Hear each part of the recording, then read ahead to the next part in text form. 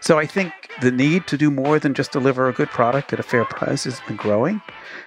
Getting into this area of social responsibility and being good citizens is new.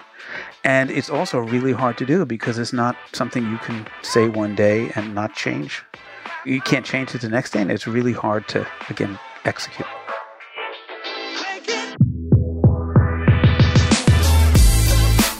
You're listening to Retail Remix, your inside access to candid conversations with the people shaping retail's future. Here's your host, Alicia Esposito. Over the past year, we've seen our fair share of brands revisit and refresh their branding. For some, it was as simple as a logo update. For others, it was completely overhauling their brand colors or even their product packaging, their website experience. Honestly, brand plays into so many different touch points and tactics, so I really wanted to understand how branding as a business priority, as a way to communicate and engage with the consumer has changed over the past year. That's why I brought in Alan Adamson, who is co-founder and managing partner of Metaforce, and who is also an adjunct professor at NYU Stern.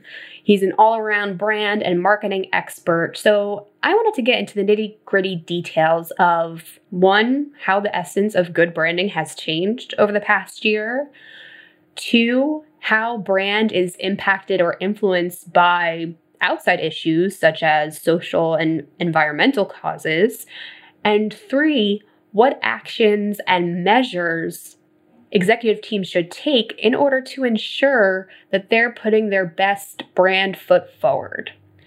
So even if branding isn't at the top of your priority list, Alan makes a pretty strong case for why you may want to change your mind on that. Listen in and you'll see what I mean.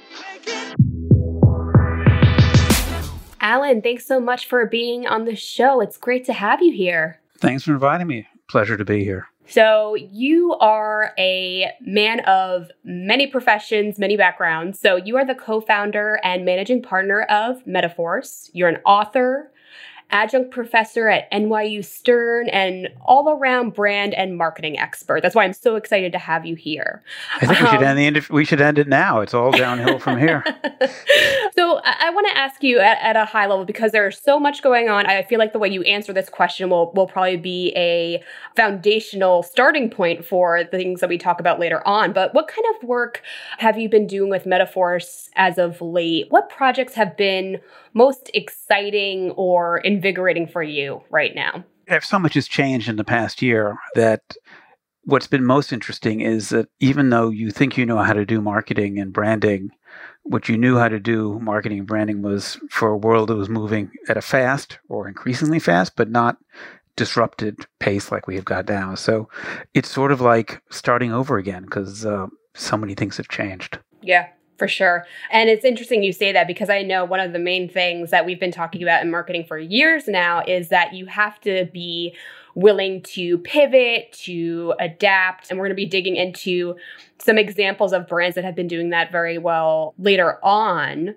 But I do want to ask you about, just kind of your day-to-day work. A lot of it includes reading about, analyzing, and commentating on what's happening in the brand and marketing space.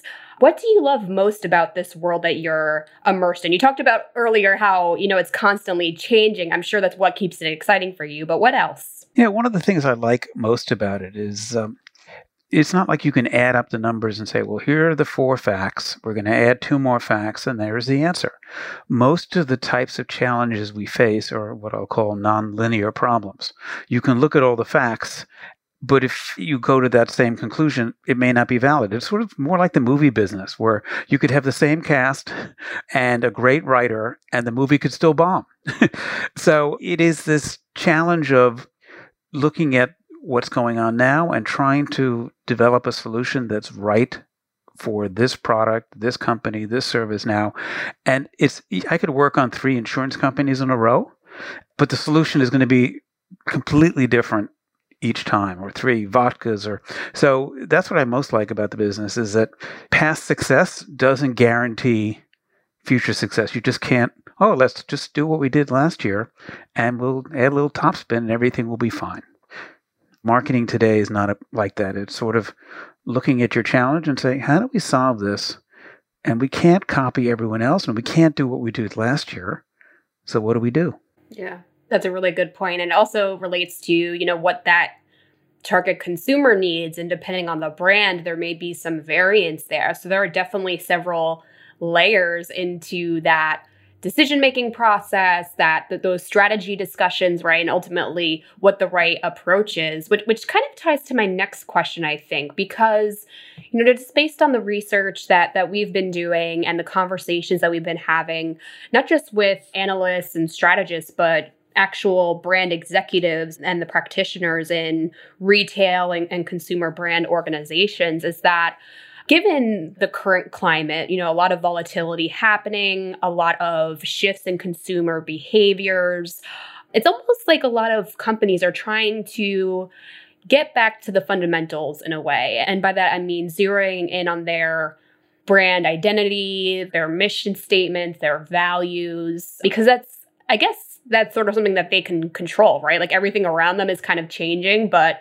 a lot of the work depends on what is true to the business itself. I would love your take on that focus on the foundational elements that impact branding and brand marketing, and if you're seeing that kind of emphasis as well. Yeah, I would just overlay one thing before we jump into that, which is a really great point, is that we're seeing just before this was this notion the average was over. There used to be a lot of we'll do this, we'll check the box. There wasn't a feeling that you had to pick your battles. But now what's really true is that if you just do 5 things averagely, it's always been true, but now more than ever, you'll be invisible. So you really got to pick a few things that you can execute really well. And as you said, often that is making sure that you know what you stand for, you know who your customers are, and you are just focused on a few things, and you're better off doing a few things extraordinarily well than trying to do many things averagely. And that's especially true in times of rapid change, because if you spread yourself too thin, you won't get the basics right, and you won't catch the next wave. I once spoke to the senior executive at LVMH a couple of years back, and they do a lot of fashion marketing and fashion luxury advertising and brand building, and the fashion and luxury business moves pretty quick. And he said, running a business like this is like surfing. If you're too far ahead of the trend, you're going to get wiped out. But if you're too far behind the train, sort of thinking about things and just agonizing over what to do, you'll miss the wave. And so with the waves hitting the beach faster now, if we could play that analog a bit more, you better be sure that your timing is right and do a few things really well. And one of them, as you just said, was authenticity matters more than ever. Younger consumers want to know who they're doing business with. And so if you don't have your core, who you are and why you're doing something clear, and you're not expressing it clearly to your customers, don't bother doing influencer marketing or 12 other types of activation, because it just won't stick. Interesting. I really like that metaphor of if you're too far ahead of the wave, you're going to crash. If you're too far behind it, that's not right either. But I do want to drill a bit deeper into that, because I know in the retail world, there's this emphasis on innovating. And sometimes that means being the first to market or taking a risk when everyone else is maybe a few steps behind. And that's seen as a competitive advantage. I mean, granted, that's largely through the lens of technologies or services, not so much brand and marketing. But I mean, what's that line between, I guess, when you're about to crash or ride that wave perfectly, so to speak? Yeah, I think part of the reasons most companies fail to shift ahead and keep up is because they spend too long agonizing and they don't get out and try things. But the other reason they wipe out when the wave hits is because they're not just executing it really well.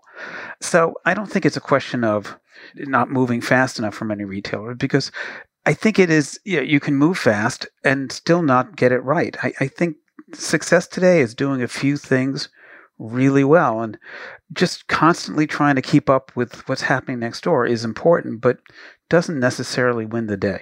Yeah. And I think that's a really important distinction, Alan, because it is really easy to just copy and paste a certain approach because someone in your category has done it and it's worked well for them, or you're just trying to get your brand out there to as many people as possible. It seems like the brands that are really rising to the top are the ones that are able to find their little niche or the watering holes where their consumers are, and they have that really stellar brand positioning. They know how to reach them in the best way possible.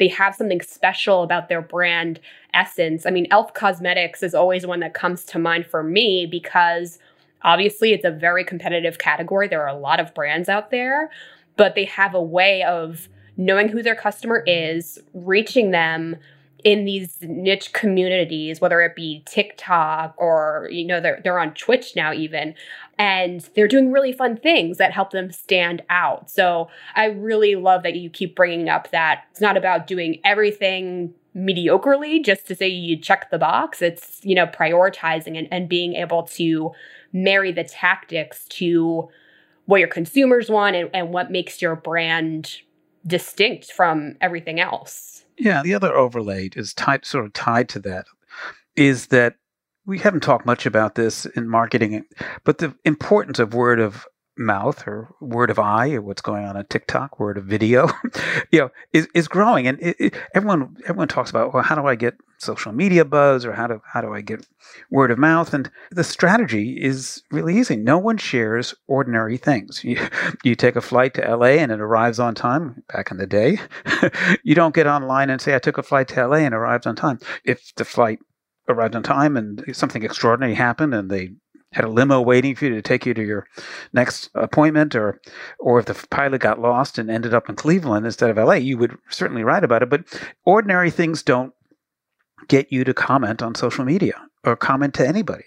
So for a brand to break through today, they have to do a few things right. I was at the Apple store for the first time in a long time because I needed to go to the Genius Bar.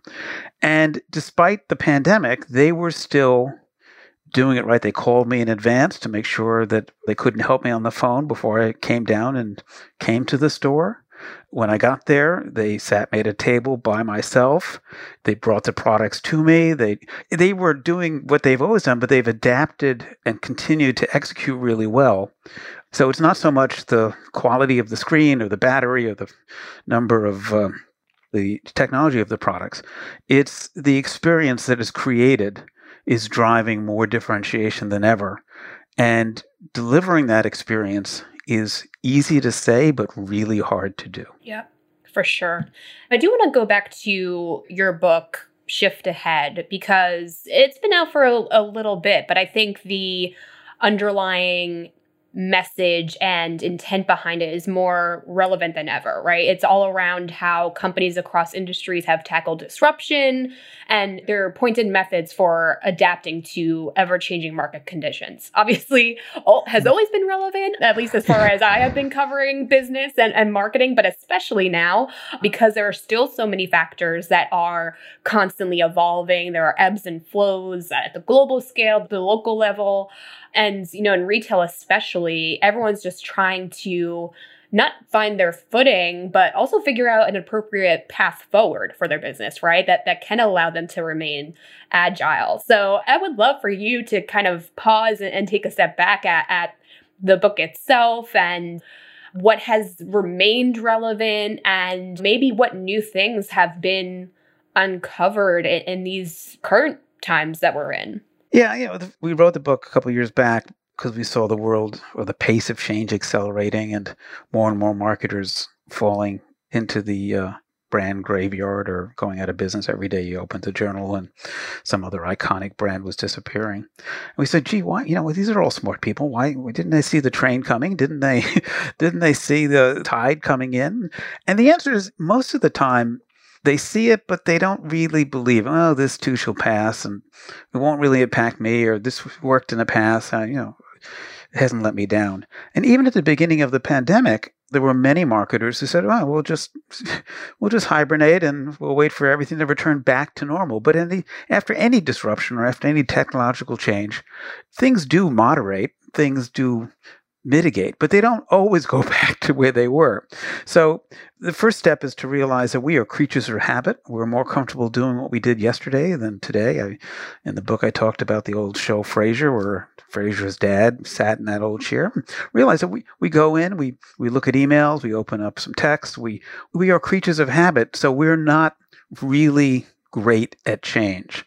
And if you realize that you don't like change and you like to do what you did yesterday, you're going to be more aware of the need to change than if you're not aware that this is an inherent weakness. One of the other things we found, because when things change, people tend to do the other thing. I use a sports analog. When it's sort of the difference in golf and tennis. I play both badly, but in tennis, if I'm trying to play that less badly, you try to hit where the person's not. So you're really focused on your competitor, and you're really just focused on where to hit the ball where they're not.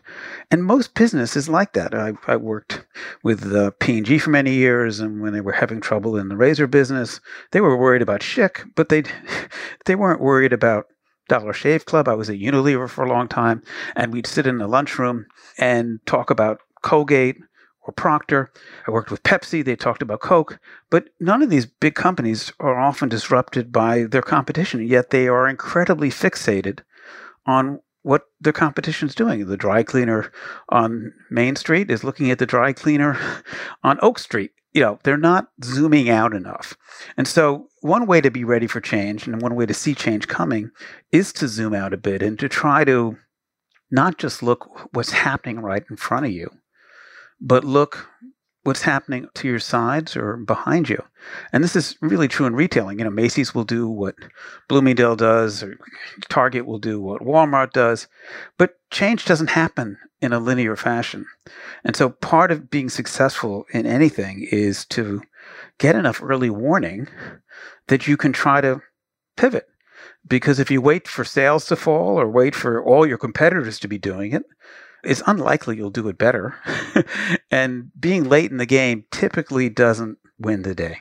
Absolutely. And we saw a lot of retailers pivot in the moment, largely out of necessity, right, to keep businesses moving. A lot of that was within essential retailers, but we did see some non-essential retailers to rise to the occasion, try to adapt, offer new services, really bolster their digital experiences, which is great. But to your points around positioning specifically, obviously the services and experiences you create play a big role in that. I'm wondering if, because we saw so much change happening in the heart of lockdowns, and we saw businesses make these really big moves, again, out of necessity, do you believe that this will have a long-term impact on what makes a strong brand or competitive positioning? I guess I'm looking at it through the lens of retail has always been an industry of, let's face it, sometimes red tape, right? It takes a lot of time, a lot of stakeholders to make a decision. The best intentions to innovate sometimes are slowed or thrown off the rails, but again, we saw a lot of moves, right? So I feel like the benchmark has changed a little bit. But again, I would love your perspective. And if you think the principles of great brands or great brand positioning have changed as a result. Yeah, I think everyone's talked about this. Retail used to be mostly about getting the right products to the stores so you could go pick them up. And the main thing for retailers was to have what you needed where you needed it, and perhaps have it at a good price for most retailers. But now that distribution is a click away on many channels, whether it's Best Buy or Amazon or Bonobos, but I go back to what I just talked about. Retailers need to think of themselves not in the distribution business, not in the merchandising, but in the experience business. And what are you going to do to create an experience that when somebody comes there, they're going to come again. They're going to tell a friend, because the gravitational pull of it's so easy to double click and Like most people during the pandemic, the main skill I got better at was breaking down and repacking boxes. I could have taken a major position at a warehouse or a shipping company after this. But once people get used to the convenience of digital in a whole bunch of categories they never used before, they're not going to come back. You've got to give them a reason to go back beyond on sale, good price, good selection. And that's going to be an experience. And getting that experience right is hard. But I think part of it is going to be having people at the store, A, trained to provide that experience, which is for many retailers difficult, or B, empowered to be flexible enough to surprise you, to do things that you didn't expect other than them handing you the bag and taking your credit card. That's fantastic, Alan. So I do want to level up a little bit when we talk about brands too, because the experience is so important. When you go to the store, the interactions you have, that feeling you have, it's very important. But there's also the role of the more creative elements, I guess you could say, of the brand experience. There's the recognition of logos, color palettes, content itself. I'm coming across more and more brands, it feels like, that have a very strong content voice. And it's not just marketing taglines. It's a little bit bigger. It's a little more driven by community, about leadership, guidance. And I do want to dig into this because I feel like over this past year, we did see a lot of brands really double down on adapting their brands to current social norms or social priorities. And that means that, like, doubling down on environmental issues, political issues. I know I was researching for our conversation. You've commentated on Ben & Jerry's, Burger King, Mr. Potato Head. So you really have your finger on the pulse, so to speak, of a lot of these shifts in brand positioning and how they're aligning to brand responsibility, social responsibility. Do you think that this is going to play a more central role in conversations around brand positioning and brand strategy? Yeah. So as I was talking earlier about the need to zoom out a bit, and what's been happening over the past 10 years is the difference between one brand or one product and the other, one coffee and the next, one cell phone and the next, is the differences from a product base have been decreasing. And it's really hard to choose between one car and another car. They all have the same coffee cup holder and the same brake assist. And so in a world where differences between products are shrinking and younger consumers are entering the market who can not only see the difference between products shrinking, but see what else the company is doing, how they're behaving, who they're hiring, how they're behaving as citizens. And so if the differences shrink, consumers, particularly younger ones, are going to want to reach out and buy brands that think like they do, that take stands on social issues that they agree with. Lots of change has happened in the country, not so much only now based on government policies, but how companies are behaving. And so it is important to zoom out if you're a company beyond just, are we offering the best tasting coffee at the best price? But what are we doing when we grow the beans, when we ship the beans? Who are we hiring? How are we treating them? How are we handling recycling? Because those issues are, everyone sees everything, are more transparent. It's not anymore you have to read the back of a package. Anyone can double click and find out what's going on with the company. And consumers today want to know that if they're spending $3 on a coffee or more on a cell phone or more on a car, that company's values are aligned with theirs. They're doing the right things. And it used to be certain brands were badge brands, like beers and cars. So I drive this car, I drink this beer, and it said something about you because it was hard to taste the difference between one beer and another. And it was sometimes hard to tell the difference between one car driving and the next car. But I think more and more brands are becoming badge brands. So it's not only a question of what spirits or vodka or beer you drink, but lots of categories where you shop, what shoes you wear, what toothpaste you buy. So I think this trend is here. Now, what makes it tricky is consumers are getting more sophisticated. You just can't smoke and mirror it. If you're going to, it gets back to where we started. If you're going to take a stand on a social issue, you got to make sure you can deliver on that stand. It aligns most importantly with the values of the employees, because you can never try to, game the marketplace and say, well, 62% of our users like blue, so we're going to make our product blue politically or red politically. So I think the need to do more than just deliver a good product at a fair price has been growing. Getting into this area of social responsibility and being good citizens is new. And it's also really hard to do because it's not something you can say one day and not change. You can't change it the next day, and it's really hard to, again, execute. Yeah. And I think what makes it difficult for a lot of companies too is that it goes so deep, right? Like you brought up the values of employees and how does it connect to actual business practices. And this information is largely readily available. And there are people who want to dig that deep. They want to understand the connections between what the brand is putting out versus, the culture that they're creating inside, because it matters to them. So I think that's where it gets very, very complex, right? Yeah, I've commented often that I think the first place to start is to make sure what you're doing aligns with how your employees feel.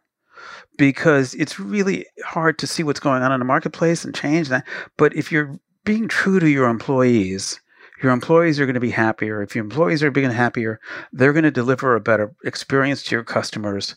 It's been known in the hospitality business forever that it's not so much the fluffing of the pillows that makes a difference, is how the employees treat the guests. And I think the same is applying to every brand.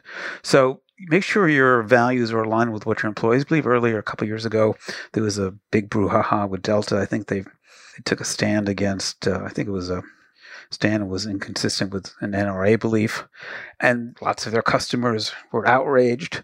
But the CEO of Delta said, look, this is what's right for our employees. We have 40,000 employees or 100,000. This is what they believe, and this is what we're going to do. The same thing with FedEx in terms of shipping firearms. And so I think you don't have to worry about trying to say, well, how many customers we're going to make happy. If you start with your own employees and make sure your company is behaving in a way that makes them proud and energized to work there, then you're on your way to perhaps having a brand experience that can withstand the huge competitive pressures that are underway right now. Love that. So then, Alan, I have to ask, how does this connect to the tangible stuff, meaning the logo, the colors, the content, the site experience, right? Because I feel like even in my personal work, I'm torn in half between the strategy, the underlying messaging, the audience research, and the fundamental core work like we were just talking about before, and executing upon it in different ways. So how do we get from point A to point B? And how can brands and retailers decide, okay, like maybe it is time to refresh, and maybe it's time to make sure our visual look and feel and the content we create relates to the work that we're doing internally? Yeah, I think one of the benefits of a logo or and changing your name or coming up with a new brand line is that you can only get one simple idea across in an identity. You can't get 5 ideas across. And I think a big challenge many companies have is simplifying, getting their story really simple and sticky. And if they're very complicated, you can't execute it well. So to some extent, if your logo is not communicating the right thing, and it can only communicate one thing, you know what that is, and now is a good time to change it, because focus and being single-minded is so important. I'll tell a quick old story. If you can get your brand down to a simple idea, you have a better shot of executing it. When I was in advertising earlier in my career, I worked on a coffee and did all the research on the coffee, spoke to the client about the coffee, why it was better, and I took the creative brief to my creative director, and I handed her 4 pages and said, look at all the information I found about the coffee. It does this, it does this. And she rips off the corner of the page and said, Alan, when you can put everything you want in this little scrap of paper here, come back. And I think that's true today, that if you can get your brand to stand, in FedEx case, for absolute certainty, or whatever it is, get focused, get simple. And yes, if it's not being reflected in your identity, or if you feel like yesterday's Oldsmobile, change it. Because consumers, the other big trend going on that we haven't touched on is that there's so much information overload. People are just flipping channels in their heads every 3 or 4 seconds. So if you don't use your 3 to 8 seconds wisely and say, here I am, here's what's different, here's why I should care, and you start rambling and floundering, people are already mentally flipped the channel on you, double-clicked. And identity's like that. If people look at you and they glance at you and they don't get the right feeling, the right sense that they want to learn more, if it just doesn't feel right, they're going to double-click. And so if you can't get the core elements right, it doesn't matter what you tell them, back to my creative brief story on page 3 of the email. If you don't get them in the headline, and then it's the way all newspaper they taught you how to write newspaper articles. Start with the most important thing and then get to the details afterwards. So if in the first paragraph of a news article, you have to get everything done. What happened, who did it, and why. You don't do a long story about what had happened and where it was. And you cut to the chase. And I think getting marketers to cut to the chase is now more important than ever. Yeah. Absolutely agreed. So looking at this through the lens of executive leadership, the ones who may be monitoring brand health, assessing whether adjustments need to be made. I mean, is this something that's best done incrementally and there are small changes or enhancements along the way? I mean, if we were to break down the best practices for assessing and updating brand visuals or brand elements, is that something that exists or does it vary from company to company? It varies. The biggest challenge for most companies when it comes to innovation, they say, we're going to have our new product development day Thursday. We're going to have innovation meetings on Thursday at 4. And of course, Thursday at 4 comes and goes and something else happens. So I think the best brands have a little bit of the famous quote from the former chairman of Intel, only the paranoid survive. They are worried every day that they are becoming irrelevant. And you're better off making lots of incremental changes and optimizing than polishing your stone in the closet for 3 years and then ta-da, it comes out and you realize you missed the wave. And you've researched. I mean, many companies have had thoughts about innovation and they were testing it and they couldn't get agreement on things. So I think the best approach is to do small changes and keep changing and stay relevant, as opposed to leave your identity unchanged forever and then try to make a big change, because consumers don't like it. They'll say, what happened there? And there's so many cases of that. Yeah, that's a really good point. I mean, I feel like a big part of that is listening to your customer, which we've talked about a few times over the course of this conversation. But I can't help but think about, is it best to try and be one step ahead of the customer, or focusing on what your brand, so our point earlier, focusing on what your brand can do well and be a reliable source of? So I guess, what's that balance between adapting to what customers need now versus, okay, this is what we do really well, we can be reliable in this area, so let's stick to this. I mean, is there a way to do both? Yeah, of course, there probably is. But the other thing to keep in mind when I hear you talk is that rarely by the time a customer comes to you and tells you they're not interested in you anymore, you're old and boring, and it's too late. By the time sales go down, it's too late to make a change. So rarely do customers, they can't see around the corner. You have to go to them and say, we're changing here. Find the edge of the table and maybe pull back a little bit. But if you wait for them to come to you and say, well, I find you're a little dated and stuff. I was doing a piece of research many years ago for Pizza Hut. And if you ask consumers, do you like the pizza? Yeah, it was good. Cheese. Yeah. And lots of you who've spent forever in the consumer group saying, yeah, but I like Pizza Hut. It's good. And then somebody said, well, if Pizza Hut went away, what would you feel? Oh, I just go right to Popeyes. They didn't care. So, in other words, even though they were saying they were pretty happy, they weren't. They were just, all right, they were creatures of habit. So you can't rely on consumers to tell you when it's time to change. You have to go to them and say, here's a new shirt I'm wearing. What do you think? Now, if they say, I hate it, I don't like it, well, then you have to maybe slow down a bit. But if you ask them, do you like my purple shirt? They'll probably say yes, even though in their head they're thinking, boy, does that look like an old shirt? So don't wait for your customers to tell you to move. You help them, and they'll prevent you from going too fast. But if you're constantly pushing them, you're better off than waiting for them to tell you, that purple shirt is a little yesterday. Because by the time you get that feedback, it's over. Yeah. Okay. That's a really good distinction, Alan. Thank you. So I do, since we're coming up at the end of our time together, I do want to make sure that we talk about at least one really solid, best-in-class example of this underlying theme of pivoting, adapting, that we've been talking about over the course of our conversation. Can you share an example of a retail or consumer brand that you think has shifted ahead really well and not just pivoted during the pandemic? Because I think we've talked about that a lot beyond this conversation, but on our publication as well. But I mean, in this time that we're in now, as things start to open back up, as consumer spending behaviors start to pick back up, is there a brand that you think has shifted ahead really well? I think they're the ones you probably know. I mean, we followed Marriott for a while, and I think even today, coming out of the pandemic, even though travel is going to be probably the last thing to come back in some form or a different form or a big form, I think they're getting, when you check in now, this technology they've had for a while. You don't go to the front desk anymore. Your phone opens the door.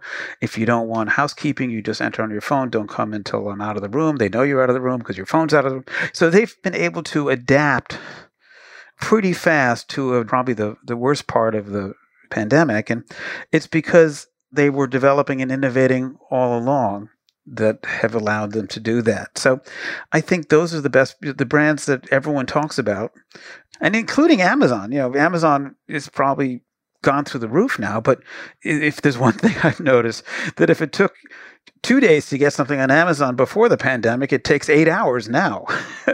So I think those are the brands the ones that have been agile, flexible, and quick to change are brands that will be around for a long time. Yep, 100%. So I know you're a busy man. I really appreciate you taking the time out and kind of walking through some of the things you've been tracking, some best practices. Are there any closing takeaways that you want to share? Like if we were to kind of summarize our conversation to a few pointed action items or next steps for executives that are looking to zig while others are zagging and finding ways to pivot and capitalize on new opportunities. I mean, what are some imperatives right now? I would say C&Cs. See things that you ordinarily don't get your nose buried in emails and reading and sitting in front of a computer. Zoom out a bit. Get out of your bubble. Talk to different people. Meet different people. Go to different places when travel becomes possible again. And try to see things happening by zooming out. And seize it means don't just, one day we're going to try something and maybe we should do an innovation group on Tuesday and next week. Do it. Try it. You're better off to try it and fail than to constantly be debating in conference rooms or Zoom calls. So C&Cs. Keep looking, look out the sides, get some peripheral vision, but don't just talk about it. Move fast, seize on what you're seeing. Awesome, Alan. Well, this was a fantastic conversation. Really appreciate you taking the time out to share your thoughts and your experiences. It was a great conversation. Thank you again. Thanks for inviting me. It was fun being with you. And to all of you, if you have any follow-up questions that you want us to relay to Alan, feel free to get in touch with us on Twitter at our Touchpoints or through LinkedIn at Retail Touchpoints. We'd love to keep these conversations going. It is such a exciting and fast-changing time for marketing and branding. And frankly, it's something that I love talking about. So hope to keep the conversation going with you.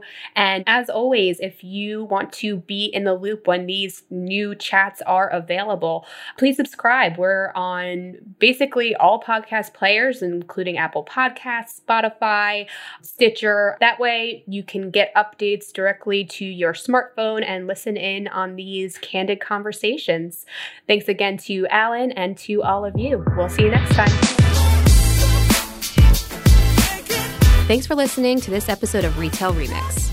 Be sure to subscribe so you never miss an episode. You can find us on your favorite podcast player. Until next time, keep mixing it up.